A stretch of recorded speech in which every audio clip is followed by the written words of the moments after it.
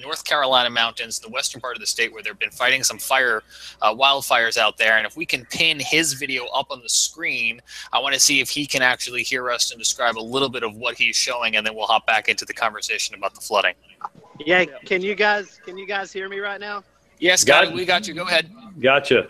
Okay. First, I'll apologize for not being on tonight. I'm actually out right now with emergency management officials here in western North Carolina with some of the forest fires out here. This is currently in McDowell County. We're on scene of 125 acre forest fire right now that is just outside of the downtown limits of Marion and McDowell County.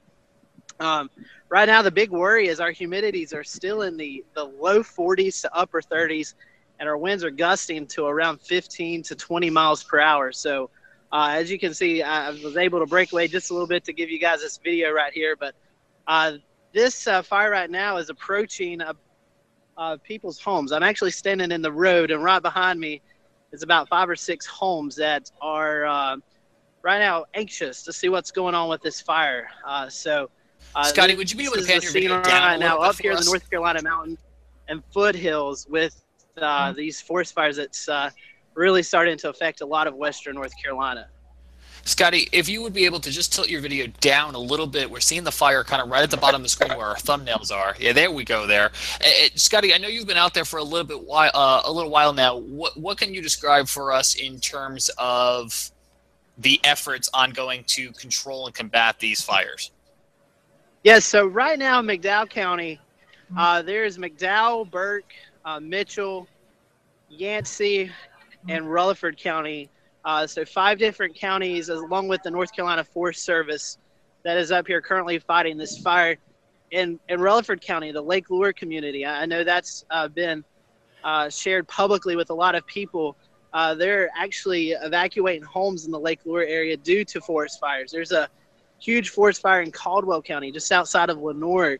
One of the schools is open up for shelter due to a community that's been evacuated from the forest fires. So a lot of activity going on right here. And I'm going to move out of the way because I have fire trucks coming right beside me. But a lot of activity going on up here. And the bad thing about it is we're going to stay dry for the next 6-7 days.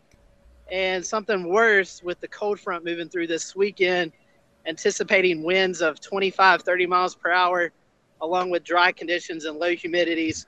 I'm afraid we're going to see this scene here in western North Carolina for at least a week or so. Absolutely. You talked about those firefighters a moment ago. So, yeah, please, we'll let them through. And, of course, stay safe where you are. They're doing a great job out there. And you mentioned that cold front. Even here in the Charlotte area today, once those winds shift to the northwest, all of that smoke from up in your neck of the woods was coming down our way. I'm curious to know, if we're smelling it here, we're noticing it here in the Charlotte metro area, what is the air quality like up for you in the foothills? Yes, so yesterday we were under a code orange. I think today, with the cold front passing through, that was down to a yellow. But as the fronts move through, we may see the air kind of stagnate once again. So we could probably see some more air quality issues Thursday and Friday before the next cold front moves through on Saturday. Question for you, Scotty, and we've been looking at the bulletins that came out. You guys are in for some cold temperatures tonight, which won't necessarily stop the fire, but and I guess this is kind of a weird thing to think about when you're fighting fire, but are there precautions being taken for you and the other folks out there to stay warm while fighting the fires, or is that kind of not an issue when you're that close? Yeah, there's a command center about, I don't know, probably a quarter of a mile away from where I'm at right now. There's blankets, coffee, stuff like that. They have 2 or 3 buses that they've got the heat on, kind of the command center. So right now temperatures are in the mid to upper 50s. So right now the temperatures aren't that big of a deal, but as we do go through overnight, I don't know if you guys can see this, but we're getting a pretty good wind gust coming through here right now. Their temperatures are expected to drop into the upper mid 30s. So that could become an issue as we go throughout the night. All right, Scotty Powell, they're just, I mean, what looks to us like feet from these flames. So please be safe, Scotty. Before we toss it back over to get back into our conversation about the historic flooding events in South Carolina, I'll pause for a second and see if any of our guests or any of our panelists have questions for Scotty while we have him on the line.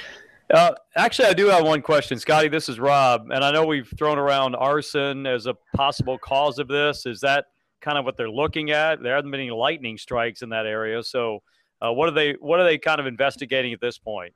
Right now, it is they've got some leads on what's taking place. That's about all I can say right now without giving away too much into the investigation. But they do have a few leads on the probable cause of this, and those are being followed as we speak right now. So I will say it is human. Human did cause this. So.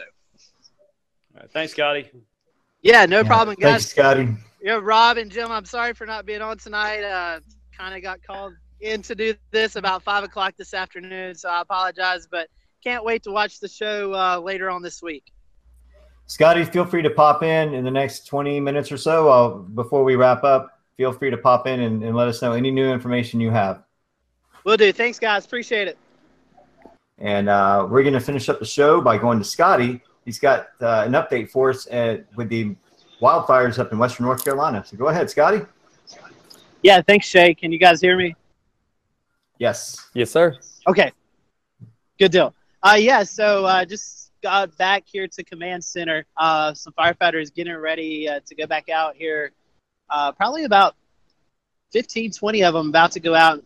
They're getting dispatched to a certain area that's coming close within 20 feet of a home right now. So they're going to go try to get everything taken care of there.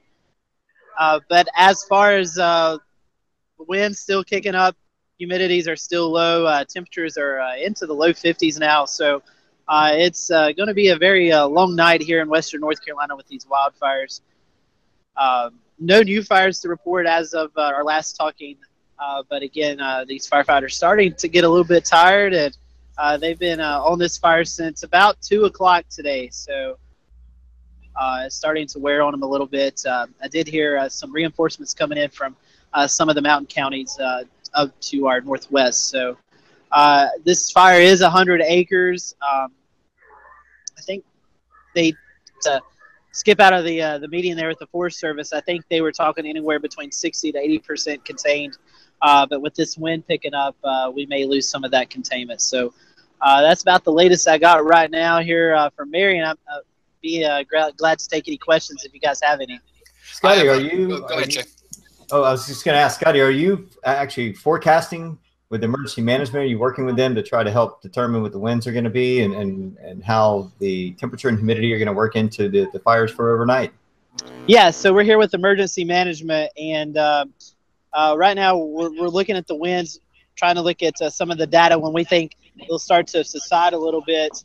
I'm telling you, though, it's pretty gusty right now currently, and it's been gusty for the past hour. So also looking at the humidity values and when we could start to see some inversion with smoke. So we're going to be here on scene for the next few hours. I think the Forest Service said they are going to be on scene all night tonight, along with a lot of the local fire departments here. So I'm getting ready to shift off, hand it over to somebody else because I have to be back here tomorrow afternoon and evening, and probably dedicate all my Saturday up here because with the next cold front passage.